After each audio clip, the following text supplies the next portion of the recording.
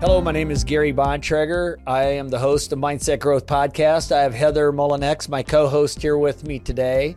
We are excited for this next guest. Heather, this is someone that immediately caught my attention just based off of the work that he does. And because I feel like so often when we're injured, we know that we broke an arm and something has happened, and that's something that needs medical attention. Right. But there's a lot of, in our country, I feel, and probably in the entire world, when it comes to mental health and addictions and things like that, often it's something that's on the inside and people don't see. So it's very well to keep hidden. It is very, well, I wouldn't say it's easy to keep hidden, but it seems easy for the person that's involved with it. So with that, I want to welcome Craig Kramer. You've got a storied work history, but I think the most important and thing that catches my attention is what you do today. So with that, tell us a little bit about yourself. Well, how far back do you want me to go? Well, we saw a little, or maybe a lot of your resume, and it's truly impressive. So go as far back as you'd like to. Tell us how you grew up. Just give us a quick snapshot of that. So I grew up in Michigan, a family of 5 boys, in the only place in North America where you can look south across the river and see Canada. Yes. So Geography. Michigan, yep. It's below the thumb, and Ontario comes out. And that did a couple of things for me that I think connects everything that's happened to me ever since in terms of career. And first of all, it made me aware that conventional wisdom is not always 100% correct. It gave me an inquisitive, sort of challenging mindset. And the other thing is, I grew up very internationally. We played ice hockey across the border into Canada, and so I grew up knowing that America wasn't the only place that was great, but it gave me this curiosity about international, and so my career has taken me all over the globe. And in the early years, there was really no design to this, but every time an international issue was came up, I would raise my hand and volunteer to take it on. And before you knew it, I had more knowledge about international affairs than most people, and it became sort of a snowball. And then the other piece of it was always asking open-ended questions and trying to understand other people's perspectives before I inserted my own biases and my own assumptions about how the world works as a American, a white male, Michigander. And those two characteristics have kind of led me successfully along the way. And my latest, change was out of kind of law and business and into the mental health advocacy. And that was the story that LinkedIn News picked up. They thought it was a good example of somebody repurposing their career. And we can talk a little bit about what goes into that background, but I thought that your comments at the beginning are exactly right. I mean, almost everybody I've met has a story, either themselves or somebody that they love, somebody in their family who is dealing with a mental health challenge. Mm-hmm. And we often keep it hidden. It's often hard to find kind of support you need. And frankly, the science in this area is not where it needs to be. And so those are some of the things that we tried to address. Awesome. And we will definitely get into that with you. It sounds very intriguing and something that our listeners would like to hear about. But first, we'd like to kick off some rapid fire questions with you. Questions that you haven't seen, kind of get us loosened up and get to know you a little bit better. Good. Okay. What time of day are you most productive? Morning. Do you have a morning routine? I do. I follow the Navy SEALs directive and I make my bed. Unless my wife is still in it, then I'll come back later and get that going. The idea being that no matter how bad a day it is, if you start out with one good act and then you come back at the end of the day and say, oh my gosh, the bed's made. Yeah. It wasn't such a lost day. And then I work out. Now that's changed over the years. And when I had young kids, morning was really getting them up and out, to school and so forth. and then you try to squeeze in a run before dinner. Yep. But nowadays, I get up and the first thing I do is get a good workout in, and then hit the Zoom and whatever else is going on that day. That's interesting. We find that successful people almost always have a morning routine, with the exception of when they have small children. So, and then they attempt, but it's kind of on their schedule of what happens at that point. So we're going to get to the next rapid fire question for you. On your first day of president, what would you do?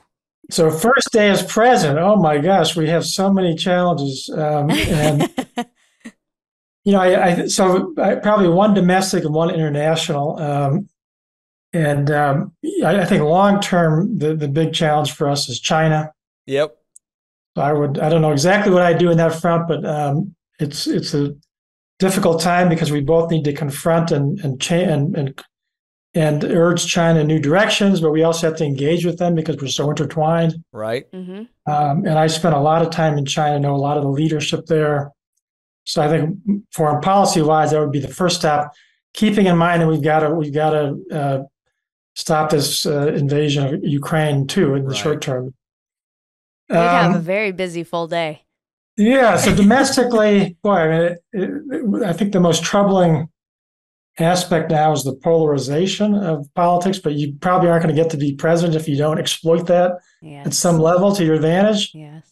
You probably made the problem worse. And I'm not sure there's much that a leader could do. So I think, right now, probably the biggest challenge is economic inequality. And then, for the part that I deal with is the homelessness. Right. A lot of, I think the recent studies show that most homeless people are there because they can't afford housing anymore.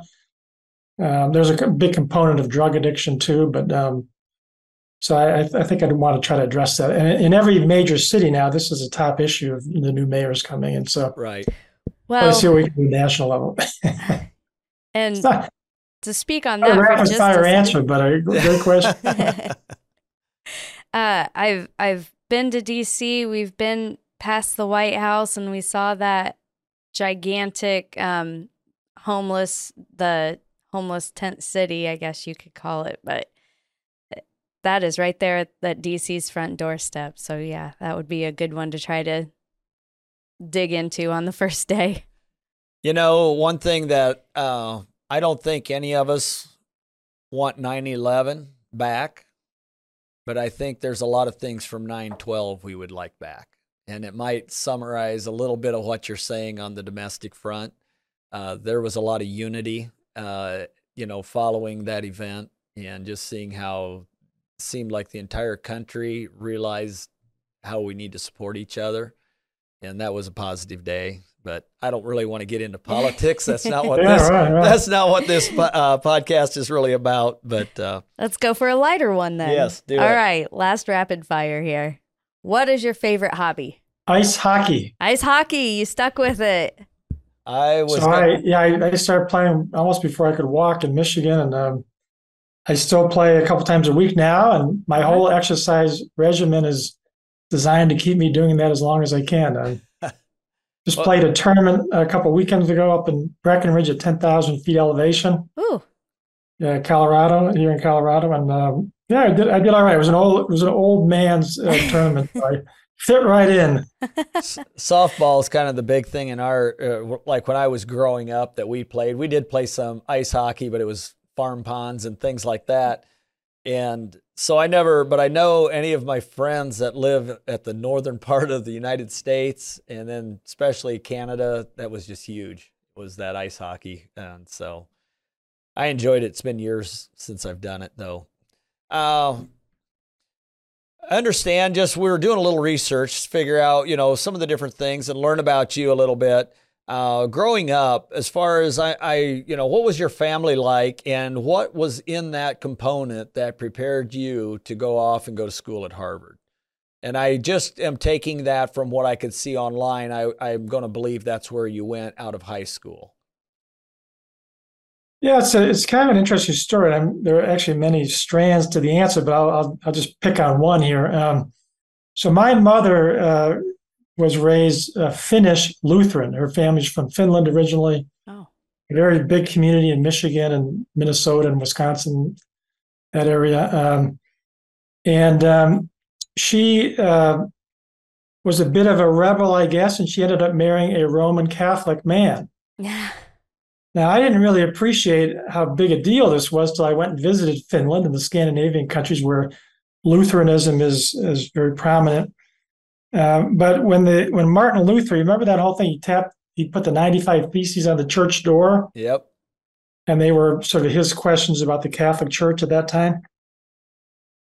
The establishment, the Catholic Church, did what all establishments do. It tried to protect itself by running these renegades out of town and worse. And so 500 years later, there's still a lot of hard feelings both ways, I think, about the treatment and the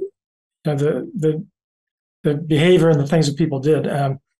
So when my mother, and it was really more her crossing the aisle than my dad. I mean, when you're the establishment, you're not crossing the aisle the other way necessarily. But in breaking 500 years of sort of antagonism, my mother really took a risk and a gamble and got a little bit of heat from her family and relatives and things like that. Ultimately, very supportive. But the reason that it was so important to me is that I was born in a house that was very loving and had this deep roots of history that we're bringing together. Now, my parents married in 1957. At that time, Catholics were viewed as not the brightest people in the country. They kind of followed the lead of the Pope. They didn't really think for themselves was the common idea. And so the Lutherans that was one of the critiques of Catholicism. But then in 1960, we elected the first Catholic president, John F. Kennedy. And I was asking my mother about this just the other day. How did that change your sense of self that, now you're on the winning team, so all of a sudden, not just the biggest team, but the winning team. And she said it didn't really change it that much. But I do know that years later, when I had a chance to get a scholarship to a boarding school where John F. Kennedy had gone to school, and the letter came home and my mother opened it and just burst into tears that I was going to be going to the same school that JFK went to. And so I ended up at a prep school, a private school, Choate, Rosemary Hall in Connecticut. And that took me from whatever trajectory I was on before into a whole new, arena, because you're going to school with the sons and daughters of the wealthiest, most powerful people in the country and really in the world. People from all over the world go there now.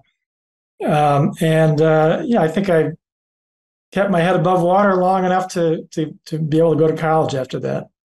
So that was in high school, or was that like years? That was high school, yeah. High school. So you moved away from your family to go to high school. Yeah, and I what got me in was the ice hockey. I was a goaltender. I was a pretty good goaltender, and the head of admissions was the hockey coach, and one thing led to another. So it worked out. Excellent. Yeah, it worked out well. And a couple of years, my senior year, I got elected student body president. Okay. Which was not something that any of us would have expected, I think. But that then, created a sort of leadership mindset that it sort of had, but not really until that point. And then it was an opportunity to lean into that a little bit more and go to some fancy places. And as my dad says, you've taken us a lot of places we never would have been. You're welcome, Dad. Kids will do that, won't they? Yeah. So, did you attend law school through Harvard, or how did you end up? So I went to Princeton undergrad, and then I went to and then I went to Michigan Law School and back home for law school. Okay. And then later went to Harvard Business School.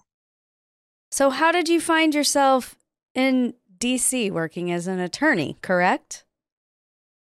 Yes. So I got out of law school. I had this, I really liked, I wanted to be, not a Kennedy per se, but I wanted to be involved in the political process. And so I went to Washington. I worked for a law firm that was very politically connected. I went and worked on the Hill for about 5 years. at a very interesting time. It was right after Clinton was elected the first time. There was a lot of change going on and a lot of big legislative initiatives. And then when my party lost its majority in the Congress, so we no longer were able to write the laws. We were just standing around complaining all the time. I got a call from a headhunter for Johnson and Johnson, and all I knew was Band-Aids. Honestly, so they hired me to be their international policy person, the first one. And by the time I left, we had 300 people working on international policy. That company is, I mean, they're a worldwide company and do a lot more than Band-Aids, and I'm sure you're aware of all that. But that was a lot of transition, and you were with that company quite a while, which kind of puts you in the position you are today.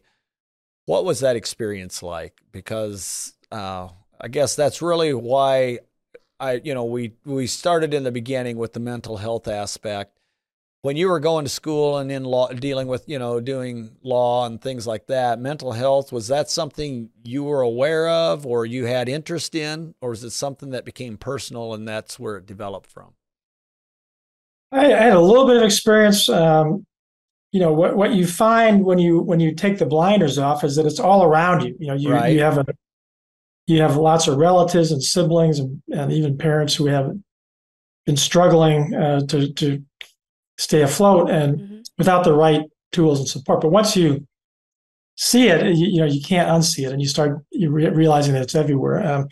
But no, at the time I didn't realize that I or anybody else in my family had any, or any of my friends had any mental health issues.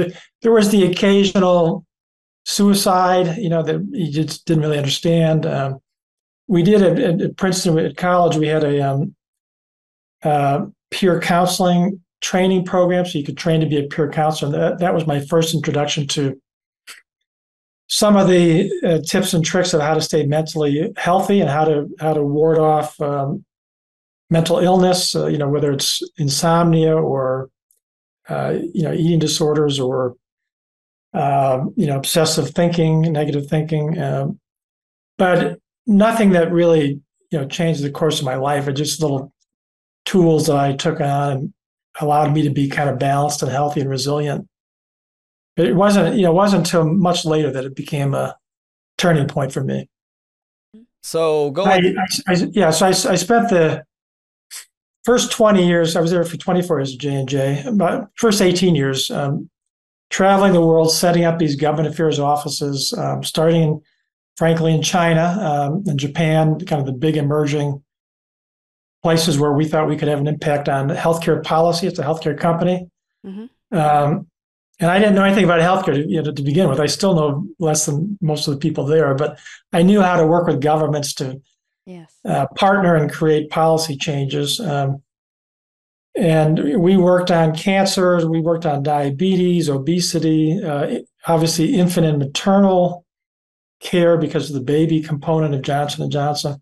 The last big project I had before I really leaned into the mental health space was on HIV. At that time, millions of people were dying a year, especially in sub-Saharan Africa.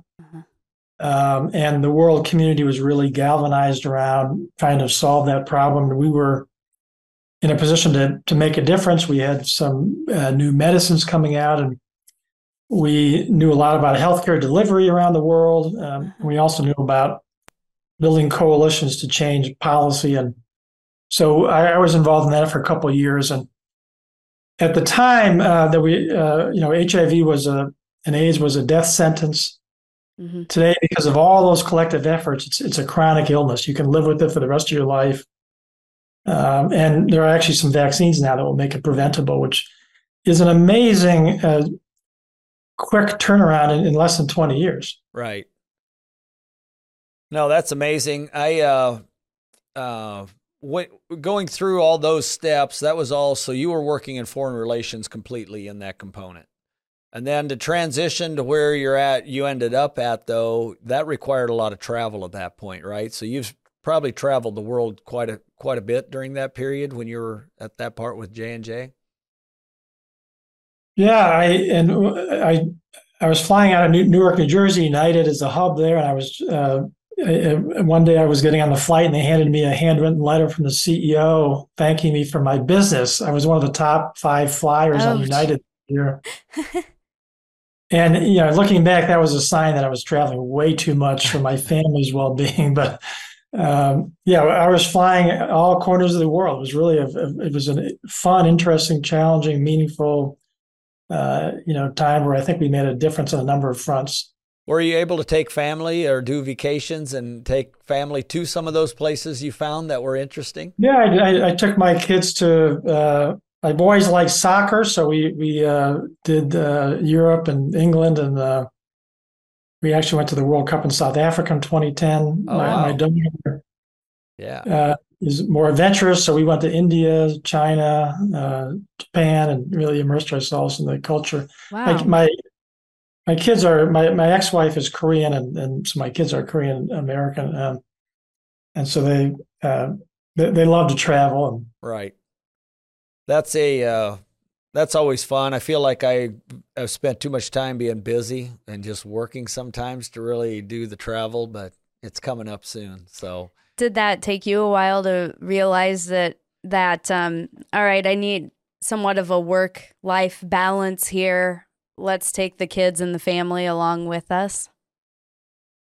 Well, I think because looking back, because of that training I got in undergraduate for peer counseling, how to be how to take care of your mental health. I think I was always pretty well balanced. I think my friends always came to me for advice on how to keep that balance in them. And I was always very aware of when my anxiety or my fatigue or depression was starting to emerge, and I knew how to dial back. And now,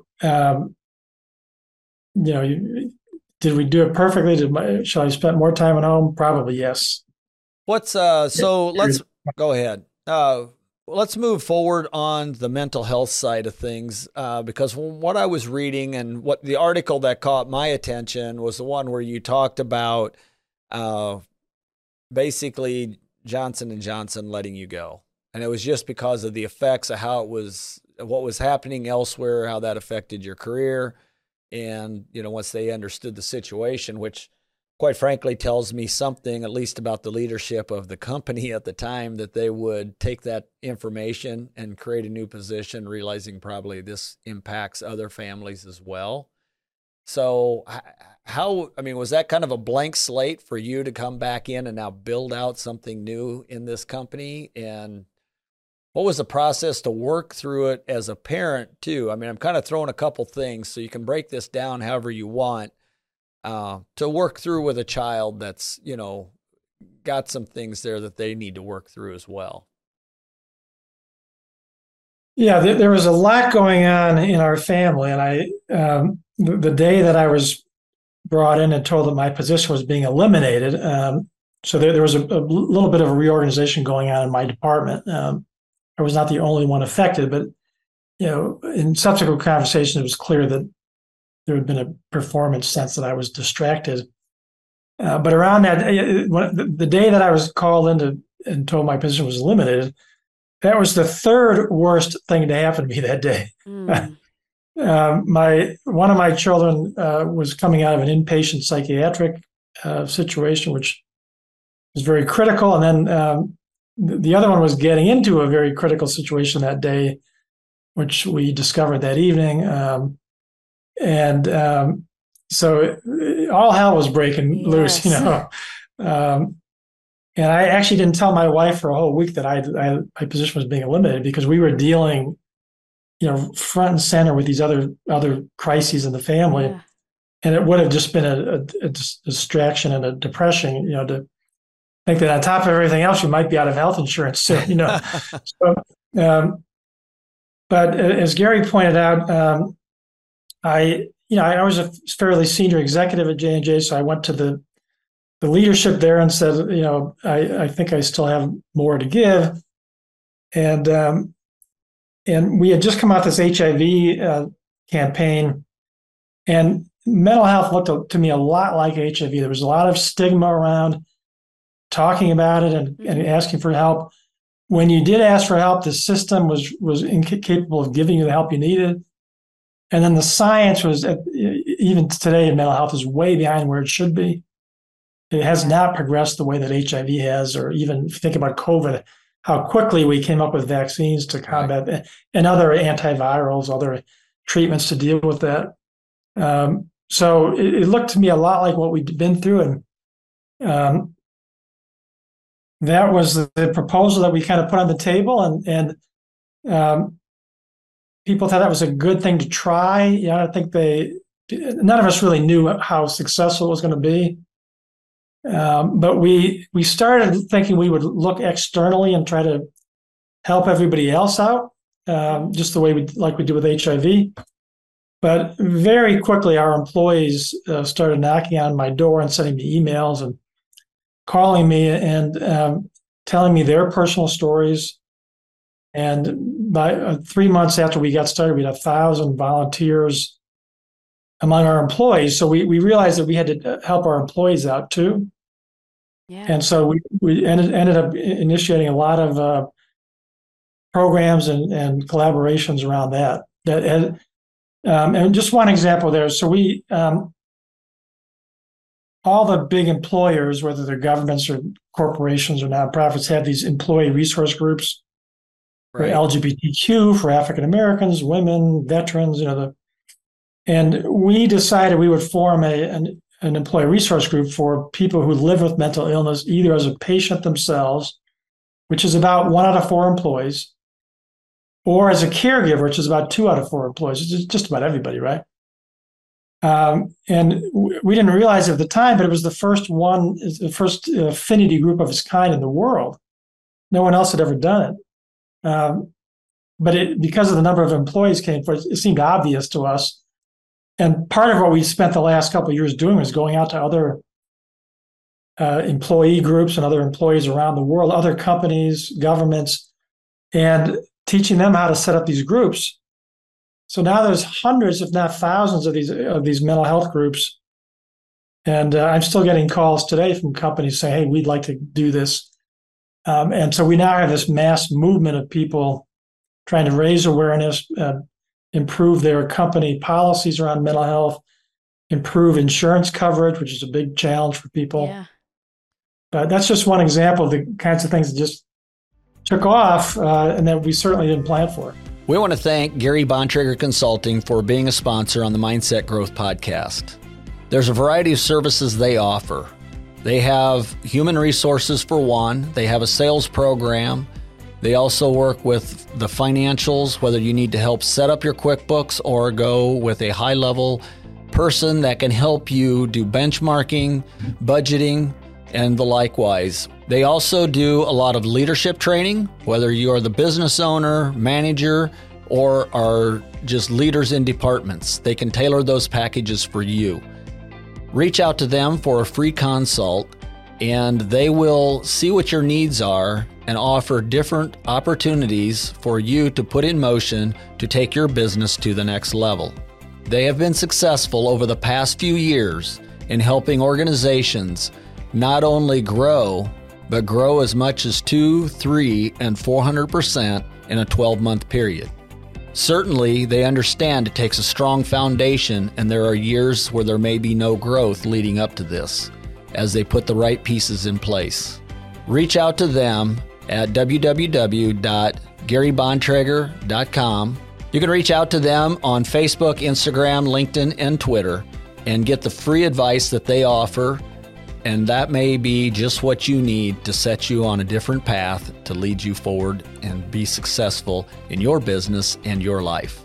We appreciate them supporting us. So, do you work like as in a coach capacity now, helping these companies set up these policies? So you're like a freelance basically coming in? Well, while I was at J&J, so I retired at the end of last year. While I was there, it was part of my self-written job description to go out and talk to these other employers and at no cost, because frankly, we knew that if all of our employees stood up and asked for care, the system wasn't ready for us. Mm-hmm. So we needed all these allies to go out and force the system to change and demand better care. So part of taking care of ourselves was making sure everybody else was joining us. But now I continue to be involved with a number of nonprofits and other initiatives. Probably the most important one right now is I'm co-chairing a group in Washington that includes the Surgeon General and other healthcare leaders in government and private sector. So like Kaiser Permanente is there, but also Facebook, because they are part of the mental health problem, but they're also part of the solution. Yes. They often are the first ones to be able to identify, especially young people who are having, they own Instagram too, but they're able to I see people who are searching for ways to hurt themselves or searching for solutions. And so Facebook can then become a lifeline for people who are looking for help. So all those groups are around the table, and we're trying to figure out how to solve this problem in the long term. So you say we're behind on this. A question that comes to my mind is, and I am very limited. You have far more information than I have. So I'm just taking this from a very elementary point of view.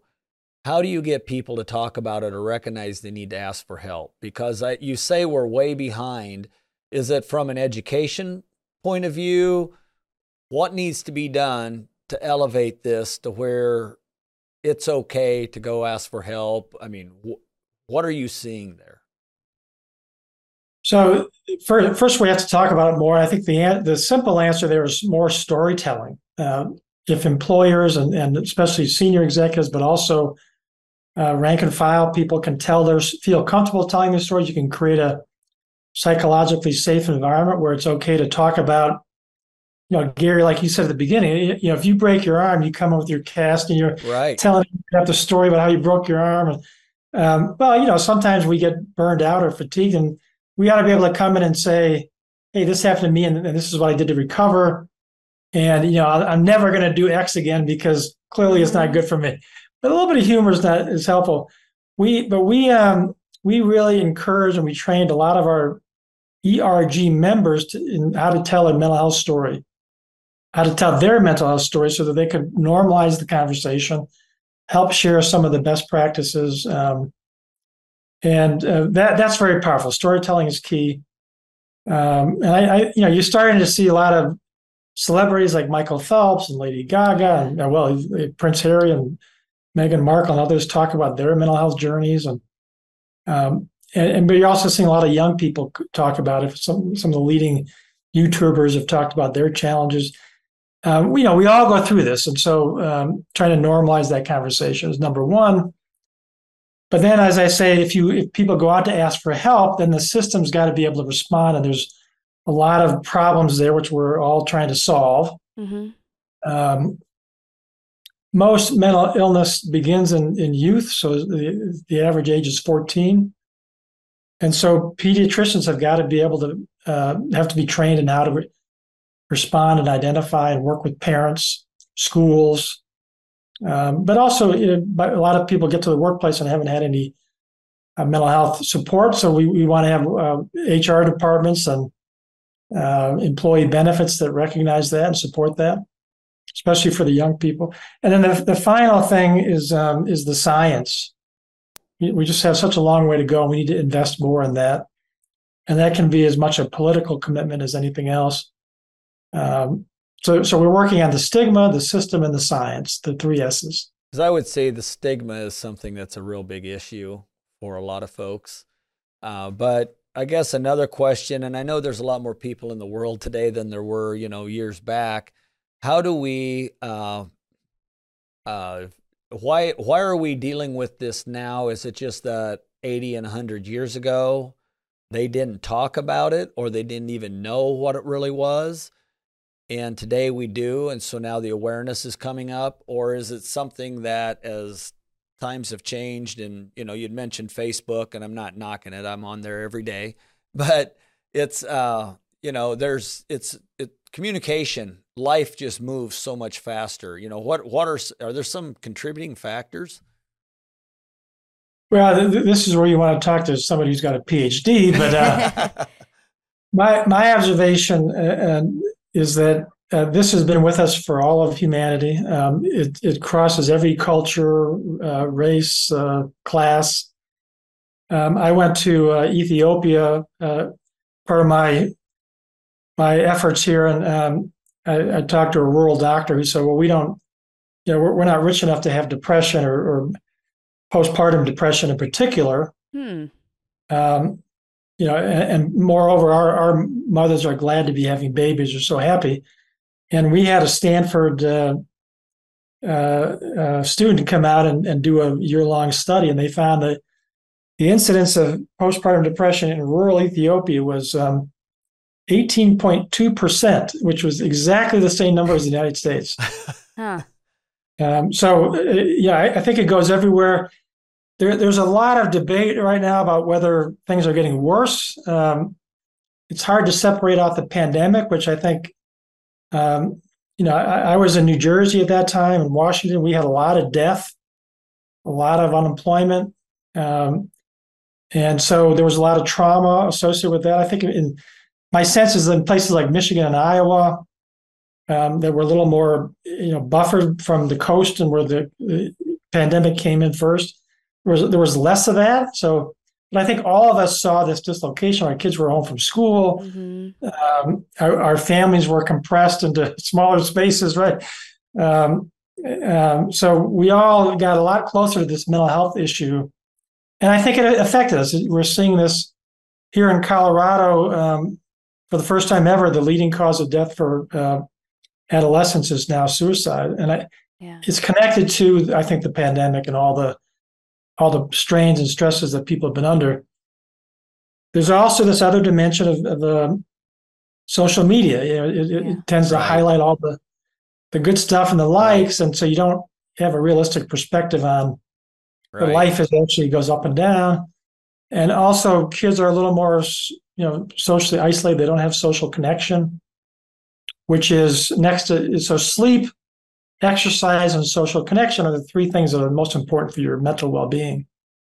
And if you're not used to having face-to-face conversations and you're always you're obsessing about how you look and how people you perceive you, those things. But we're still trying to tease that out. How big an issue is that? Because social media does have a big upside for kids. It connects them to people who are like them. It gives them a chance to express themselves. So it's a mixed bag there. But there's something going on that is intensifying what is already part of the human condition.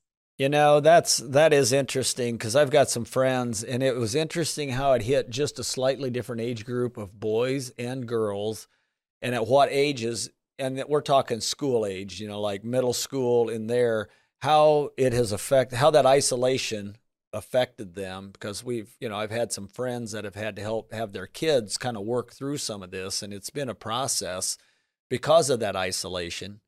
And I find that interesting. I think we'll learn a lot about that in the years going forward on how that affected all of us. But I find also it interesting that, and I can identify with the sleep, and you said sleep, social interaction, and exercise for mental physical health. Activity. Yeah, physical activity. So I just kind of want to point those three out. I think if there's anyone in the audience, especially we work a lot with business owners and business leaders, back to the things that you learned that helped you stay sharp, that's one of the things we talk about with those people is how do you stay mentally sharp?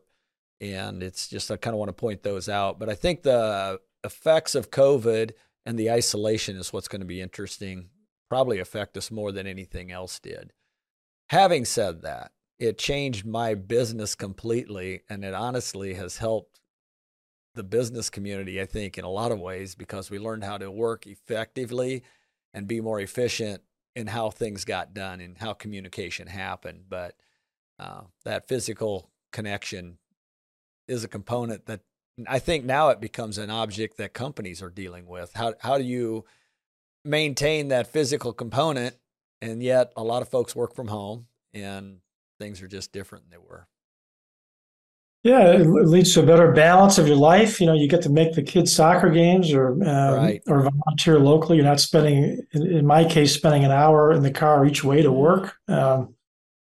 Um, so, and I think we all learned that we don't need to travel as much as we used to. I mean, I'm sure that 2/3 of the trips I used to take, I don't need to take anymore. I can do by Zoom. Right.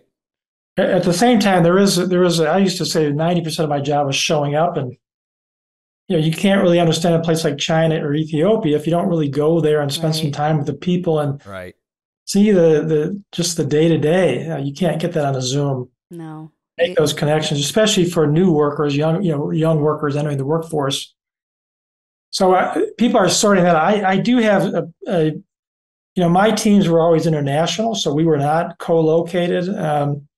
But we would get together 2 weeks a year, at each end of the year, and we'd be in a place where our families weren't around, our coworkers weren't around, so we might be in a different country and that week together really helped us bond individually. Mm-hmm. We do all our strategic planning and our long range business planning so that people knew how they were going to work together for the rest of the year. And I suspect that, I think that can be replicated for every team. I don't think this idea of, 3 days a week, everybody has to be there it's not working from what I've seen in the companies that I know, right. or even in the government. But I think everybody appreciates that if you come together for a meaningful, I would do it a week at a time, interaction where you can really come together, mm-hmm. then you can go back and do the work and have those connections that are so important to doing work well and staying creative and making sure you're getting new ideas. Zoom My meetings. prediction is where it's going to land. Yeah. Zoom meetings help with to kind of get your team on the same page, but it's so easy to fall back on emails, and sometimes those can just be misunderstood or taken, out of context. So I still think that, like you said, there is that component of face-to-face and getting on the same page as your coworkers. I just don't think that that's going to go away. But can you talk to us a little bit about what are some signs to look for? I know you said you had some training that goes back to when you were at Princeton. Is that right? But can you talk to us about what are some signs to look for, and maybe ourselves or others that might suggest that we should reach out, look for help? Yeah, I think whether it's yourself or your family or your coworkers, if you notice that somebody's not been sleeping well, or they're a little more disheveled, or they're more irritable, their performance is not what it typically is, especially over a couple week period.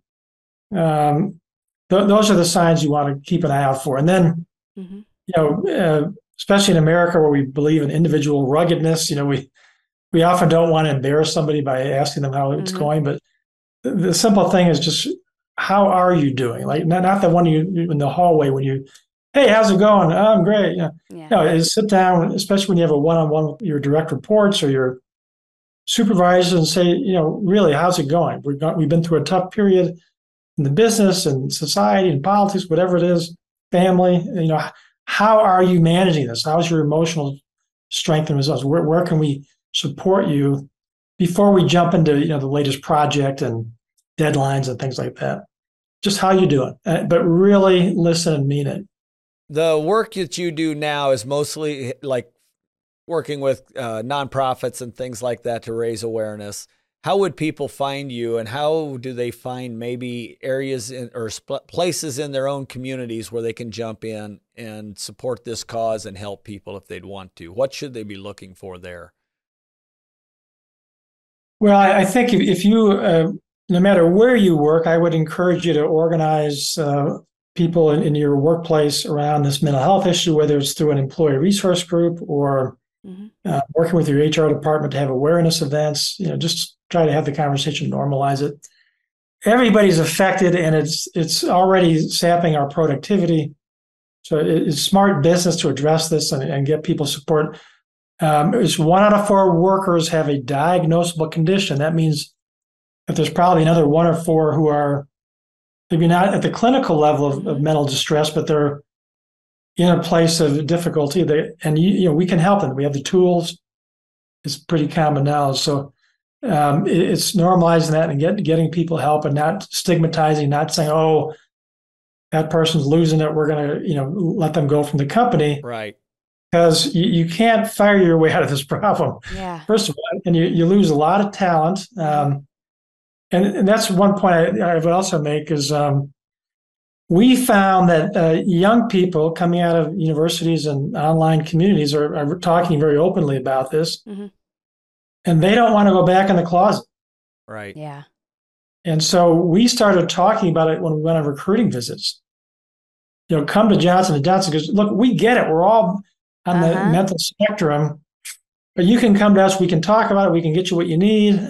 It's going to be just like it was where your high school or university. And then we're also trying to change the world in this area. So come be part of that. Because a lot of these kids are worried that if they go to a place, they have to hide their mental issues, which we all have to some degree, that they're going to get worse. And it's not going to be good for them or their employer. So, we use it as a recruiting tool, frankly. And this generation, not just in the U.S., but around the world, understands this issue better than my generation does. And they're looking for employers who get that and are going to tap into it as a recruiting strength. And then the last thing I tell students who have mental illness in their family is, by virtue of having struggled with this, you have the leadership qualities we're looking for. Most organizations are looking for servant leaders, people who have humility. And if you've got mental illness in your family, you're not perfect. They're looking for servant leaders who have empathy. They're able to really understand other people's pain. And if you've gone through this at all, you can recognize it across the room. And you know how to talk about it. Servant leaders are also really open to innovation and new ideas, that they don't think they have all the answers. And, as we've described this mental health journey, there is no simple answer. You've really got to think outside the box and hack, the system, the culture, the values, the stigma. And then the last thing is that servant leaders have grit. And anybody who's been dealing with mental illness in their family, and again, it's most of us, knows what grit is about. It's sticking with it, fighting through it, having bad days, looking for the good days. So I always told the students, look, if you've been dealing with this either in your own life or in your family, you've already got the leadership qualities we're looking for. You kind of have already taken the advanced placement course in leadership. So come on over and help us solve these other problems beyond mental health. That's interesting. I think so often too, we look at certain things as failures and breaking points that are just breaking us down.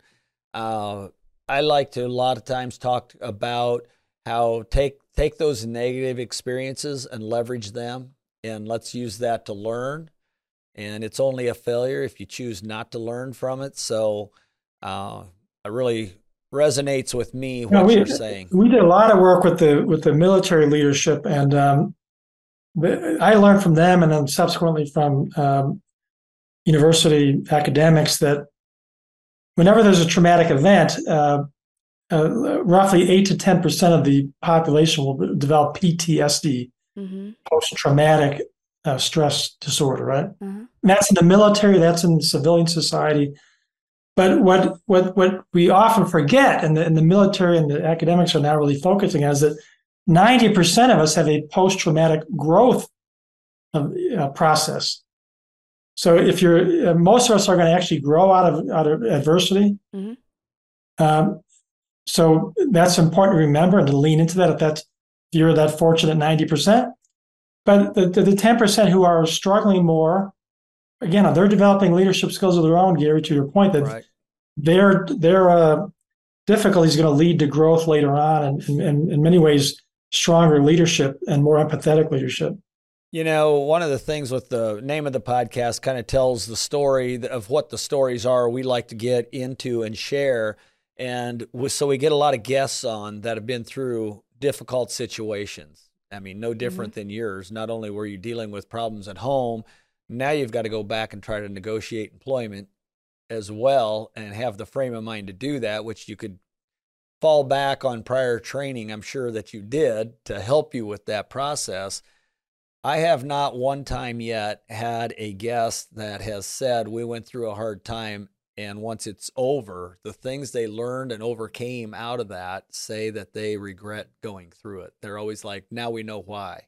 Mm-hmm. And it's usually to help other people, which is for myself, and I think a lot of people I see really helps with mental health, is if we can get focused on serving others and helping the needs of others rather than focusing on ourselves. When we focus inward, a lot of times it drags us down. So there's different reasons, but that people experience things, but the reaction to those is incredible. And you're exactly right. And I like the idea of the 90%, how they also grow out of that PTSD experience that they had. So it's a pretty incredible way to look at it. So anything else you'd like to leave listeners? Just any maybe tips or something? Well, my favorite leadership quote is Nelson Mandela, who said that a leader is like a shepherd, allowing the more nimble members of the flock to run out ahead and find greener pastures, and then the leader steers the group towards those pastures. And I think for leaders today and the complexities that we face, we don't have the answers, but our teams do, or our teams can develop those. So having that ability to listen and understand not only people's ideas, but their emotional histories and their family histories, and how that informs their perspective, and having an appreciation for that diversity, and then bringing that diversity to bear on the solution is to me the quintessential leadership skill of our time. And so to me, the work that I do in mental health is rooted in unleashing this greater potential. So where do people find you? If they want to follow you, they listen to this and want to kind of keep up with you. I think the easiest thing is LinkedIn, Craig Kramer, and a lot of my talks are on there, or podcast interviews and things like that, if people want to just see what that's about. But and then this National Action Alliance for Suicide Prevention is the group that I co-chair in DC that's trying to reform mental health care in the country. We're always looking for new ideas and new partners. And awesome. Well, hopefully through this, we can get the word out a little bit more for you, and somebody will step up and get involved and assist. And if not, it'll help at the grassroots level with people maybe understanding and taking the steps they need. So with that, Craig, we really appreciate you joining us on Mindset Growth Podcast. And we want to thank you, the audience, for listening to us. If you like this episode, please hit the like button and hit subscribe so that you can get notifications on all our episodes. We appreciate you. Drop some comments and questions, and we will respond and answer your questions as well. Thanks for watching Mindset Growth Podcast.